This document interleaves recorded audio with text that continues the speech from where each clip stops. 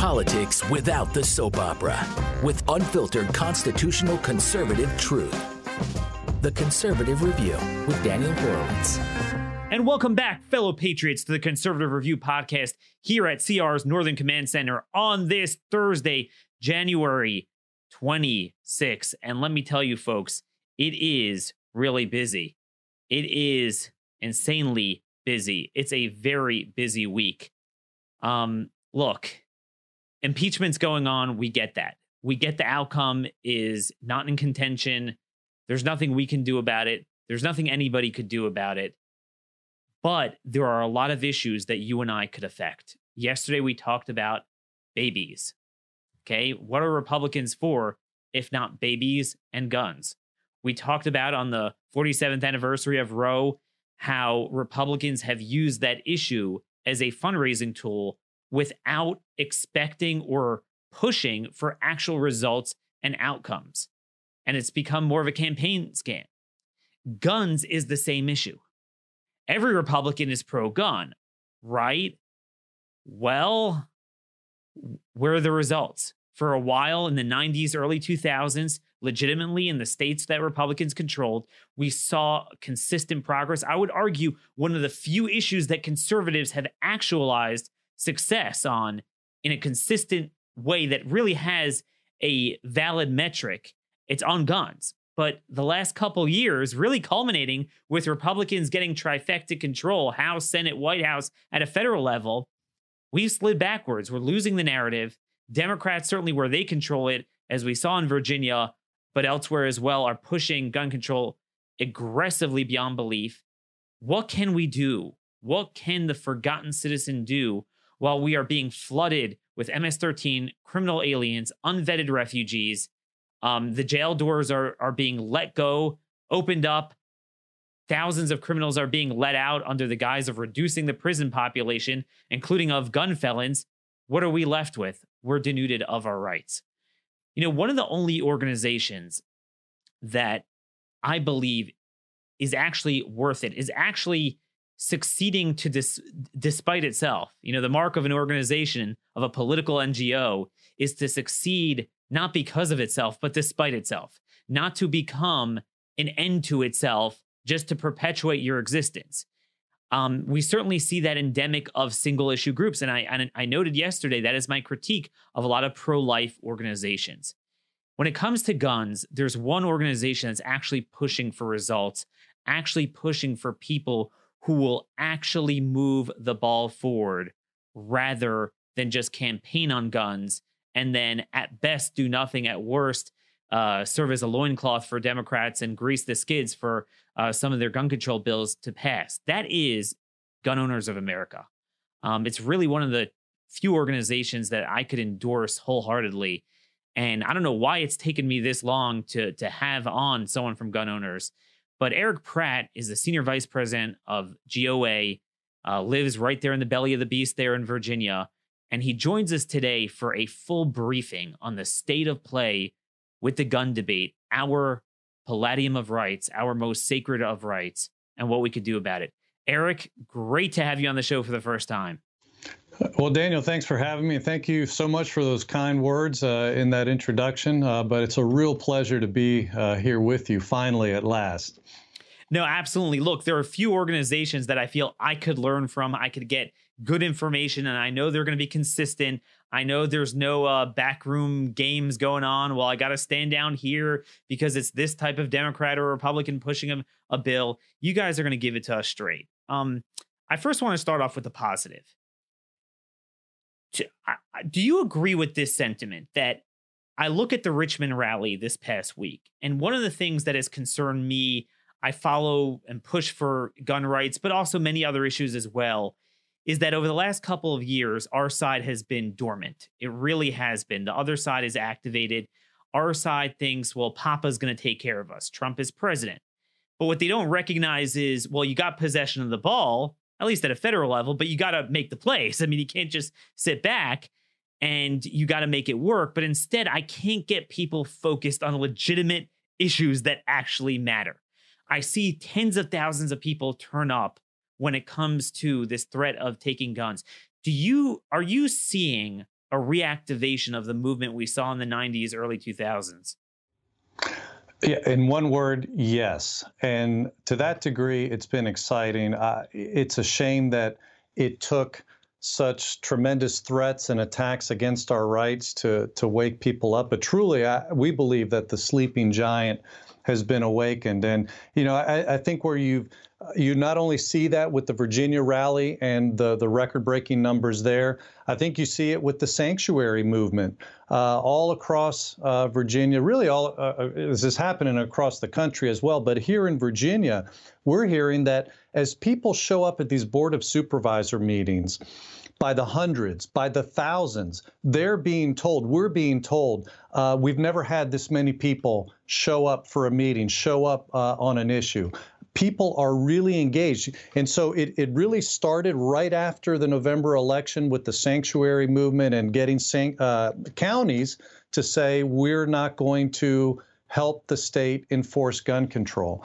Now, one of the sad notes that's come out of that as people, the exciting part again is people are getting activated, they're showing up.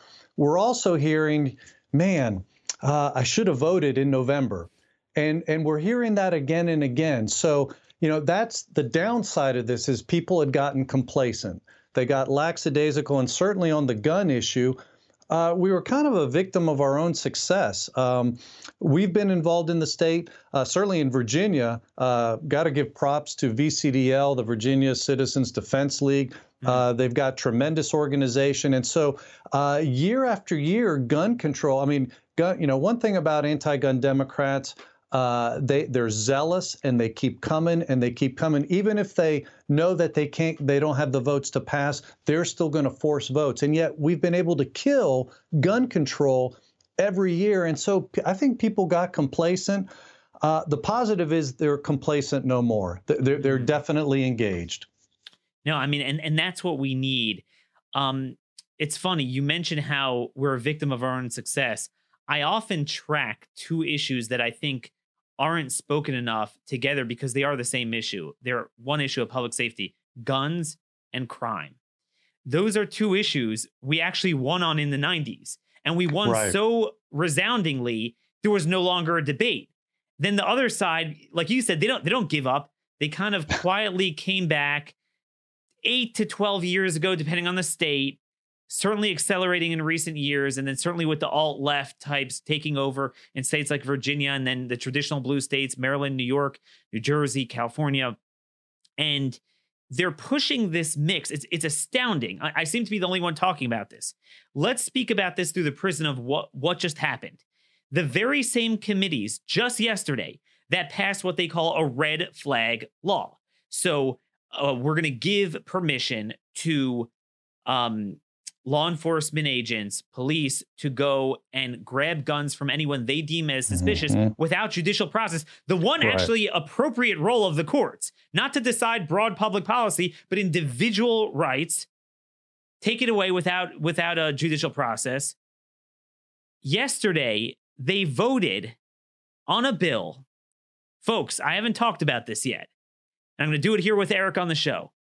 They voted on a bill that will allow early release and parole for anyone who reaches the age of 50 who has served more than 20 years in prison. Now, those of you who are veterans of this program know in this era, if you are serving 20 years in prison, it's almost impossible to do that. So even murder one, 40% serve less than 10 years and just 30% serve more than 20 years. So this is murder one with a massive rap sheet. Rapists don't really serve that long for the most part, especially hard to get them on first-degree aggravated rape. So they passed this bill to let out a guy, they call it geriatric release. Now you picture a 90-year-old. Well, I mean, no 50-year-old is going to call themselves geriatric in the year 2020. That's a reality. The only ones who are exempt are class 1 felonies, who are those who murder cops or children, or very anomalous circumstances that are often very hard to land a conviction on those circumstances. The worst murderers, who usually, it's bad enough to murder, but to use a gun and they murder, they're let out. Okay, Eric, I don't hear Republicans making this case. I don't hear them making this case to the public. And I'll add you one more thing. To me, what caused us to lose control of this issue started with Parkland in February 2018. Few people know that the day after Parkland, this is February 15th, I think, the Senate Judiciary Committee, federal level, Washington, bipartisan majorities passed a bill letting out federal gun felons. And those are the ones targeted by U.S. attorneys, MS-13 folks. They often hit them on that if they can't get them on murder. What in the world is going on here? Well, you're absolutely right. The Republicans need to be making an issue out of this. I mean, there's a couple things in terms of what you were just saying. One, by letting hardened criminals back out on the street, we're going to see crime rates rise. And when that happens, guess what the anti-gun media is going to be doing? They're going to be calling for more gun control. But it's not going to be because of the guns. It's because of these other policies where they're throwing dangerous people back out onto the streets. But I think secondly, I mean, obviously this shows that the anti-gun Democrats don't care about safety. This is really all about power. Because I think in their mind, the only reason they're willing to put these people back out on the streets is because they think they're more than likely going to be voting Democrat. And I think that's probably a very good assumption. And so here in Virginia, you're seeing bills to, early release for felons, getting felons the ability to vote, not their gun rights back, mind you, but their ability to vote. See, this is all about Democrat power. They want to push back term limits so that Governor Blackface Northam can serve 4 more years. They want to change the law so that Virginia's electoral votes for president are determined by the national vote totals rather than the vote totals in the state. See, all these things are being written to help Democrats get more power so that they can ignore rallies such as what occurred here in Virginia, where we had tens of thousands of people. See, they want to ignore the voice of the people. For all what they talk about democracy, and of course we're a republic, not a democracy, but for all their lip service to it, they really don't care about the voice of the people. It's all about power. It's all about who's bringing them to the dance, who's paying to bring them to the dance, a.k.a. Michael Bloomberg, spending his millions and millions of dollars in elections. Boy, if there was like some conservative or libertarian, like a Koch brother, spending that kind of money to change elections, you would be hearing, about the corruption of money in politics, et cetera. But because it's Bloomberg buying Democrat seats, you don't hear a peep about it hardly. And so this is all just part of their ability to impose a progressive disarmament agenda on the people. And so it's not even just the gun control. It's all these other bills that we've just been talking about to empower the Democrat Party even more. No, and that's a great point, because at least if you're going to take away our rights, I wish gun control worked. I mean, at least we'd be safe. So, you laugh. I live just outside of Baltimore, Maryland. This is ground zero for this. So, look, I got here my Walther PPS. As you well know, it's a good gun, but eight rounds. OK, so, they're very into, you can't have more than 10 rounds, 8 rounds. I cannot carry any firearm of any caliber, of any magazine capacity, anywhere outside of my home. I'm in my home office right now. So, it's all legal. And, all right, fine. That's a tough pill to swallow. But then I need it because you walk outside, everyone's getting carjacked. What happens? They catch them. The police catch them. They all have 6 felonies within a half a year. Gun violations. They assault people with a deadly weapon. I joke around. Maryland is an open carry state. You assault people with a deadly weapon and you don't get locked up. What we're seeing all the time is, if you're so zealous about guns, my gosh, you have us little gun nerds who are the safest people around. I don't earn enough money to be able to afford cigs, so I'm going to need to deal with private sales, try to get them cheaper. It's so hard. I can't utilize gun sales online in Maryland because I can't get half the stuff shipped to me. I miss out on so many things. But then when it comes to the people who are assaulting people with the guns. Chicago, similar story. All the gun violence, 5 robberies, assaults, firearms violations. He's let out after 3 days in prison. Then he's caught violating parole with an illegal firearm. Well, Eric, we can't add to the prison population. So nothing happens. Of course, as we've been finding out recently, Democrats, at least some Democrats, are not opposed to adding to the prison population. Those undercover video tapes of Sanders staffers actually praising the Soviet Gulag system, where they threw people in to re-educate them. So praising the Gulag system, saying we need that here in this country. That's where we need to send Republicans to. Of course, they think that there's, they would never say this in the open. That's why it had to be undercover. All the more reason why I want to keep my guns. I mean, when there's people with that kind of mentality that want to round people up and, ship them off to gulags and things like that. So, we're just scratching the surface here with how Democrats want to reshape society. And it's all the more reason why it is so important. I mean, if anything comes out of, people watching this discussion here today, Daniel, I would say this. It is really important that people vote, and it is really important that they get registered. I've gotten my adult children to be registered, kind of kicking and screaming because it's not really a millennial thing, that they're into, but I've insisted on it. And they still honor me enough that they do it because Dad has requested it. But I think it is really important. Get your adult children, all your pro-gun friends and family. Make sure they are registered, because these upcoming elections are going to be really, really important. And come election time, start asking around. Are you going to be able to make it to on election day? You're going to be out of town. Here's the site where you can do absentee ballot. Get this taken care of ahead of time. It's really important for our side to start thinking this way, because you know what? The other side's doing it. All those millions and millions of dollars that Bloomberg is spending, a lot of that is that on the street ground game, getting people to the polls. So we've got the passion right now. We're under attack. Our rights are being threatened. We need to, now channel that passion in a very constructive way. And so I think that's one important thing we need to do. So one thing I could hear my audience screaming at me, and I'm going to get emails about this, about what you guys could do to channel this is at GOA. And the reason is this. They're saying, all right, vote. Vote for who? So let me give you an example. Let's start at a state level. We'll move to the federal level. Florida.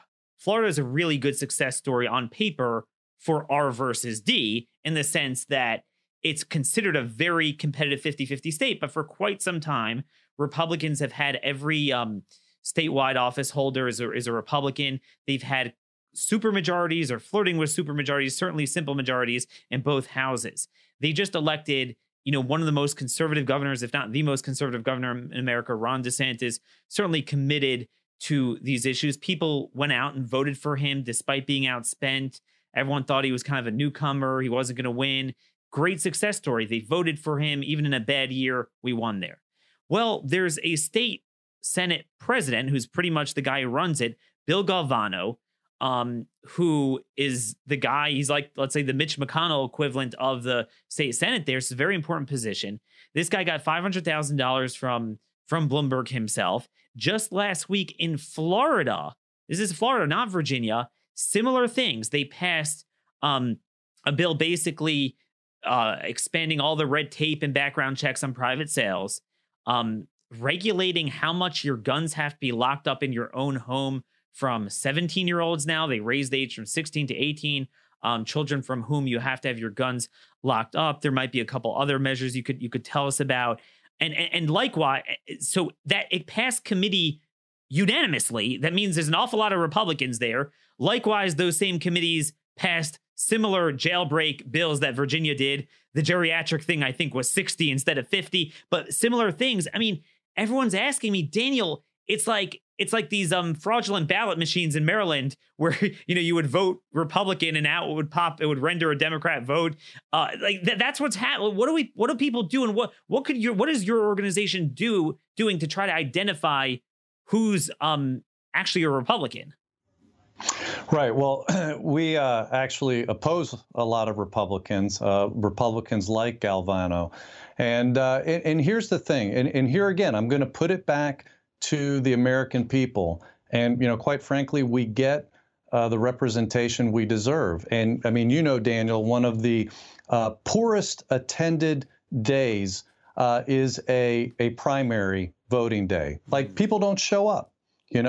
And so we have, it's heartbreaking how many really good people just didn't make it out of the primary because good people weren't showing up to vote. And I'm talking about good people. I mean, I'm involved in a church and I try to get, my friends, get them there. And, primary, it's just not on their radar. And you almost have to send a bus around to pick them up. That's hard to fight against. Now, that may be changing right now because people are really fired up. But no, it's absolutely a problem. Now, I will say this, let's not ignore the fact, and I think you alluded to this earlier, Daniel, that, over the past several years, things have been a lot better at the state legislature. Sure, I mean, there's exceptions to that, and we can talk about the Galvanos and things like that. So let's go through some of the good stuff. What you guys have seen success in? Oh, absolutely. Well, one of the huge successes, and here this is, just yet again an example of how Democrats, when they ignore the will of the people, they do so at their own peril. And we saw that happen in 1994, and they ended up losing the Congress because they pushed gun control and ignored, the voice of the people through rallies and contacting Congress. They just didn't care. They'd had a Democrat majority for decades, and they never thought they would lose it. They were stunned. And Bill Clinton said, he actually said it was the gun issue that cost him control of the Congress. Now, you fast forward another 14 years, it was a different issue, but when Obama came in with the Democrat control in the legislature, it was the same type of thing. They were passing tax increases, they were pushing health care, and that was the big thing. That was the thing that really got people motivated, and things started happening, especially at the state level. The states went from having overwhelming Democrat control of the legislatures to overwhelming Republican control. It was like almost 1,000 Democrat legislators lost their election. Yeah, I mean, it was amazing. And that actually had a tremendous benefit for our organization. We've been pushing since the 90s, constitutional carry. It was first called Vermont carry, or Vermont style carry, but constitutional carry, where you can carry a firearm. Boy, would this help you in Maryland, Daniel. Carry a firearm without permission. And we now have 17 states. Vermont was the original from, the founding of the nation, but we have 17 states now. 15 of them came after this huge, Obama-caused revolution where, the states went from Democrat control to Republican control.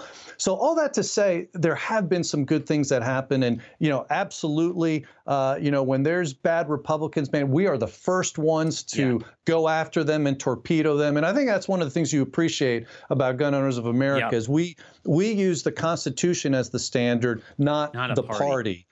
Because let's face it, Eric, and this is what our audience needs to know this when we talk about Gun Owners of America, as opposed to some other notorious, allegedly pro-gun rights organizations, that the gulf between a Thomas Massey and a Bill Galvano is as wide as the gulf between any Republican and Elizabeth Warren and whatever else.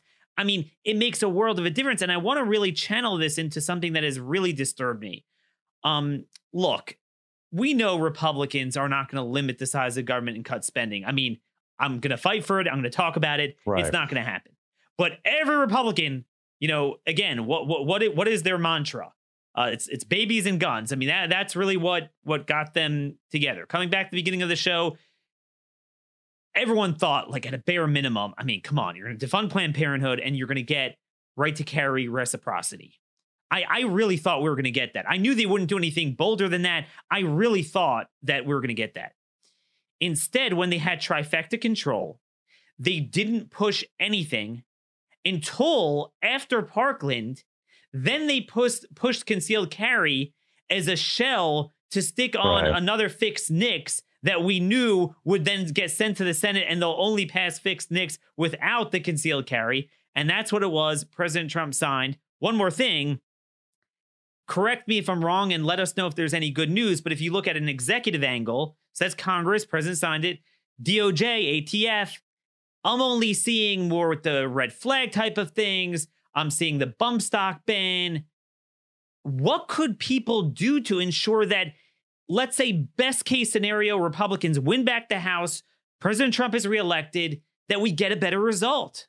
Well, yeah, that's a hard one to predict, Daniel. Obviously, I really thought at the beginning of the 2018, the chatter in the House was they wanted to push, and the good, I mean, it was the right people pushing it, the good congressmen, and they were being told they were going to get the votes. We were working with the White House, and they were actually excited about that prospect, and they were even working on some pro-gun executive order type aspects. In the end, we only ended up getting one, and that was undoing the UN treaty, which was certainly a positive. We pulled our name off of that, and I'm glad for that. Honestly, it was, I think, Parkland that changed everything. And, you've got, and we've touched on this before. Democrats are ferocious, they're zealous, they're vicious, and they use opportunities like that to advance their agenda. Republicans, even though in their heart of hearts, they may want to be with us a lot of the times, they're like lambs when it comes to things like this, and they wilt. They're scared. They're scared to advocate now I'm generalizing because, I mean, you've got the Thomas Masseys and some good guys who, come right back and they're making forceful arguments. But most of them just throw up their hands and say, oh, now's not a good time. And, and that's a hard thing to predict because, I mean, you can hear a guy on the stump and he can sound good and okay, I'm going to vote for him. But how is he going to be under pressure? There is actually a way to answer that, and that is, most of these guys come up through the ranks in the state legislatures, and so we have to watch them and see what they're like. Most people don't want to give that kind of attention, and that's the kind of thing that we do in working with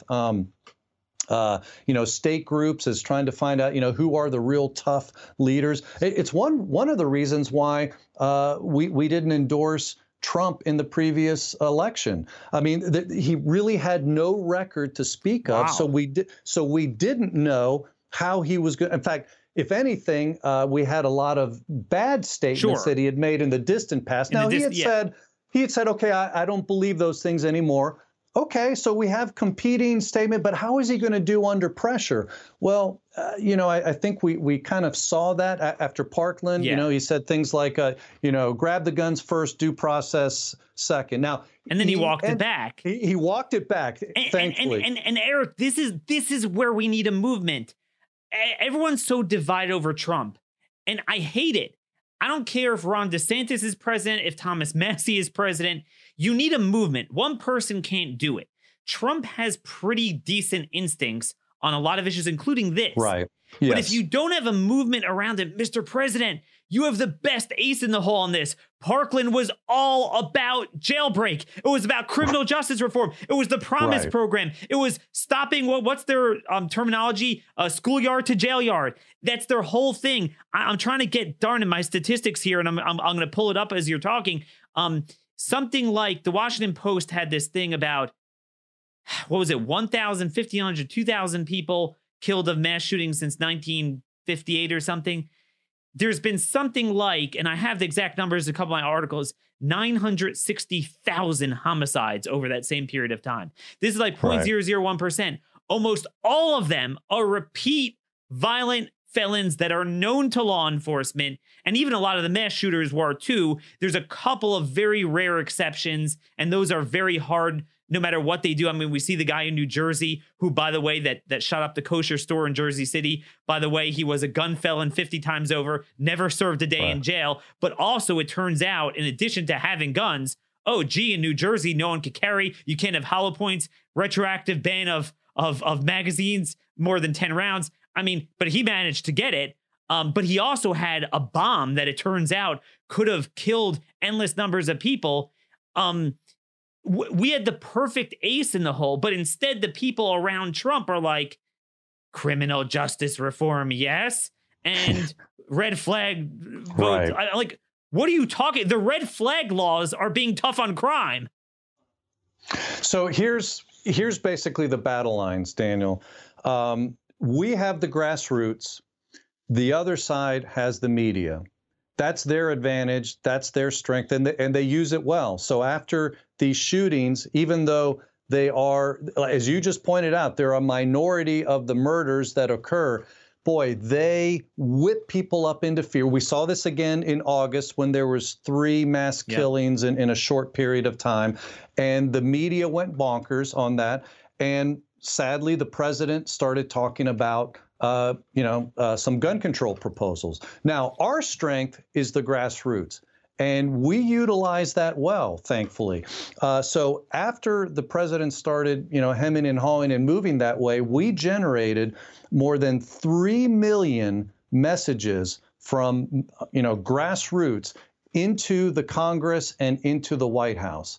And as a result of that, we saw them pulling back. In fact, we had, I won't say which office it was, but a very, very high level congressional office say gun control would have already passed were it not for your members. He said, you guys have been extremely loud. So, it's frustrating, but that's the battle that we have. I mean, every time there's a tragedy, the media is going to try to, they're stepping over the dead bodies to get to the mics to, or the anti-gun congressman, to use that for their agenda. Our response is we get the grassroots and basically the threat of we will remember in November. And so, that's the tug of war that we're in. But, the answer is we can't go to sleep. It's tough, mind you, because the media, that's their job. They're being paid to do this. For us, we've got jobs. Well, That's most people. I do this for a living. You do this for a living. But I don't have people, a real job, but most of my audience does. Right, exactly. So they're school teachers, doctors, lawyers, whatever These people it is. don't even know. Like I talk to people in my community. They don't know about this whole criminal justice thing. The New York thing, it passed in a budget bill because they can't allow people to know what's happening. And now people are like, are you kidding me? But they didn't even know about this. It's a whole movement. The same people pushing, and it's in all the states where, again, New Jersey is even worse than Maryland. And this guy, well, 2 things. The Jersey City guy who shot up the Jews in the kosher store was a gun felon with a massive rap sheet. And then the guy who shot up the church in Texas that same week, he wound up in New Jersey, evidently, a few years ago, was caught on a gun felony. It was downgraded. He was let go. It's like that is an open carry state if you're a criminal. And what bothers me is this. I agree with you about not making hay over tragedies, but there are times where something is like, look, we live in an open country. It's not North Korea. If someone wants to kill people, certain amount of murder is going to happen that we can't prevent. But there's a whole slice of it that really is preventable. And when I talk about this all the time, Republicans don't push back, for example, on sanctuary cities with illegal aliens. We had this with New York City. 200 murder detainers. 200. They're almost all repeat felons. This 92-year-old woman in Queens, the guy was caught 7 weeks before on what? Assault and firearms charges. He was let go, both at a domestic criminal sense, but also he could have been out of the country. 100% preventable murder. It's not like, we could disagree on policy. 100%. And here's the thing. If you know martial arts a little bit and you're boxing, no matter how good you are at ducking and bobbing and weaving, if you don't also punch and go on offense, you will get hit. They're gonna draw blood. it's not just going on offense. That is the best defense because they're always going to take a shot at you, but we direct attention on their vulnerabilities. Right. And I just, again, my unsolicited advice, your organization, others, they need to really look at this crime and especially foreign criminals, which is 100% needless and senseless and avoidable to harbor other countries' criminals. On that note, one more thing. I know I've kept you for a while. One more thing I want to get back to is you mentioned sanctuaries. So we're talking about illegal immigrants. Obviously, to be very clear, so people know, Madison and Federalist 46 talked about this a lot, that right up there with interstate commerce, the impetus for going from the Articles of Confederation to the Constitution was so you wouldn't have chaos in immigration. And the way he refers to it is so you don't have people being brought in who are, quote, obnoxious aliens. Those are your criminal aliens of today under loose standards, aka New York and California, to mess with everyone else. And that was absolutely given over to the federal government so to protect their sovereignty of the whole of the union. And there is no right to immigrate shall not be infringed. So hence, there is no legitimacy to engaging in civil disobedience against our immigration laws. But what you're suggesting, and I want to get an update on this, because I really think if the left is this successful doing it illegally on an issue states do not own, this is, I mean, look, the founder said it was so much of a right. Madison was hesitant to put it in the Bill of Rights because it would almost imply that it's coming from government and it's the right pre-existing to the Constitution, natural right. So in this case, and I say this all the time, Judge Timothy Farrar, he wrote the first treatise, constitutional treatise, a year after the 14th Amendment was ratified. And he talked about certain rights were all for states. We think generally states should be stronger, but there are certain things that even a state cannot infringe upon. What they did with Jim Crow, life, liberty, and property of blacks in America, it was appropriate for the federal government to step in. Same thing, a state cannot do what Maryland is doing to me. They do not have that right. So 2 questions.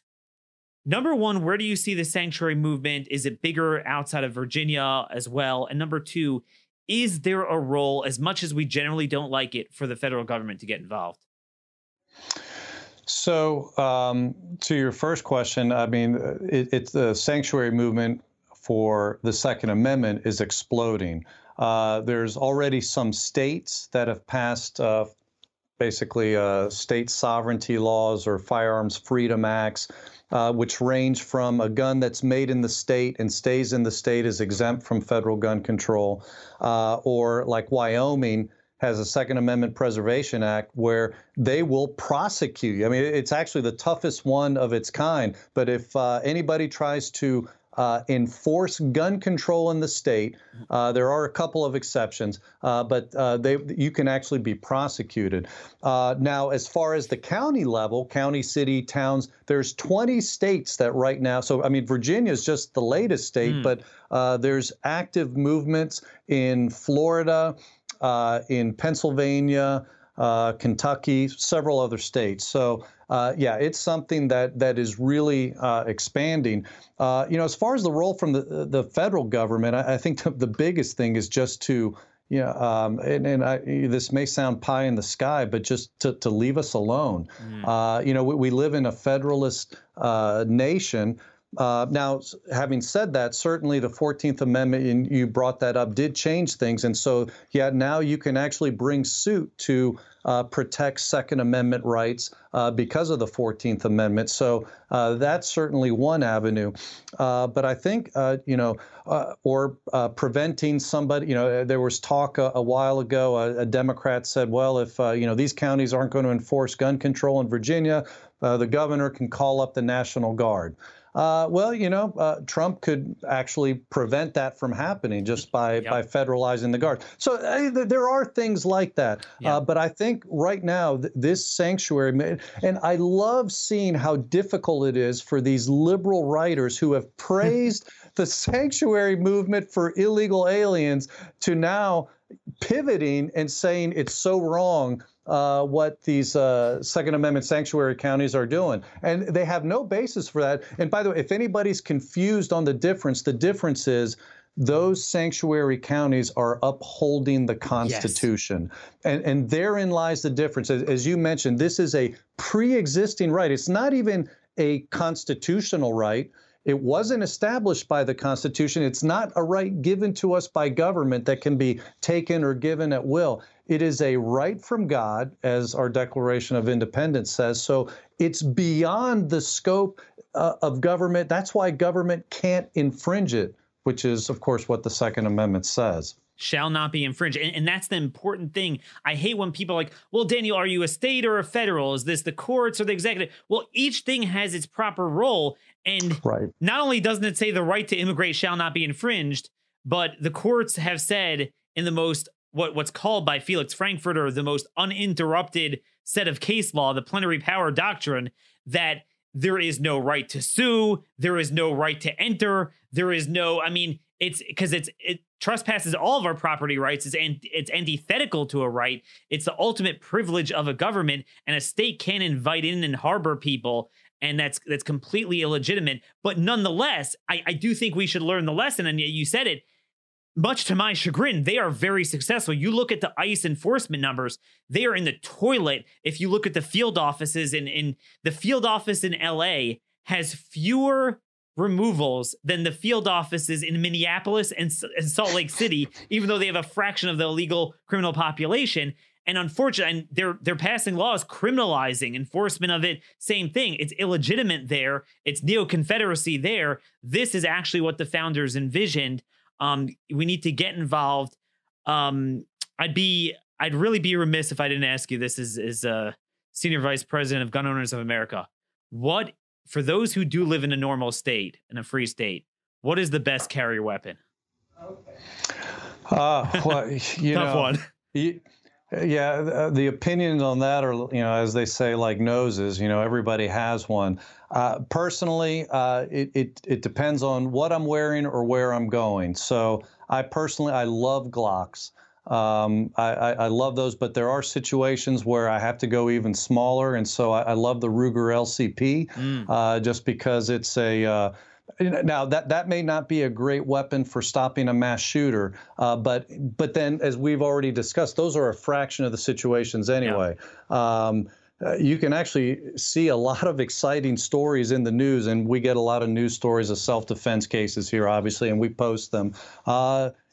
It's one of the most popular selling guns, and a lot of people use them in self-defense. I almost sound like a salesman for them. I'm not. I'm just saying, you asked me what I like. That's what I like. I do go concealed. I live in an area where you could easily get swatted because there's a lot of nervous people here. It's a very safe county, but it is a very liberal county, Fairfax County, Virginia. So sure. I wouldn't go open carrying here.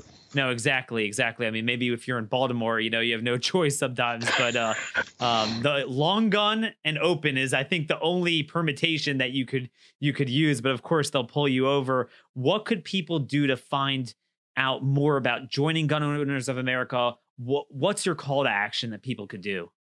Well, two things then. Go to gunowners.org. And you can sign up for our email alerts, and then that way we can, how did we get 3 million contacts into the Congress and into the White House? It was by using our in addition to social media, but our email list. So get on that email list so that you can be active, because everything we've been talking about here, you might see something in the news and it upsets you, and maybe you send a message off to your congressman, but that's like a drop in the bucket. It's much more effective when there's somebody like us who's coordinating this and making it easy for you, so you don't have to go hunting. How do I do this? With one click. We even give you pre-written text that you can use. I mean, you can change it. It's editable. So anyway, that's one very important step, is signing up for the email alerts. There's also membership information there as well. I mean, that helps us keep the lights on here, so we keep fighting the fight. So both of those things, I think, are very useful. If you're interested in getting a Second Amendment sanctuary in your area, go to gunownersaction.org SASO. That stands for Second Amendment Sanctuary Ordinance. SASO. We've got fact sheets there. We've got model legislation, and people are taking that and they're giving that So there's things happening that we don't even know about just because we're giving people the tools and they're taking it and running with it. So that's very exciting. Well, there you have it, folks. That is the State of the Union on our most important right to protect ourselves. Eric Pratt, Gun Owners of America, thanks so much for joining us. God bless you, and God bless all of you in the audience. Thanks for listening. Till tomorrow, this has been another episode of the Conservative Review Podcast.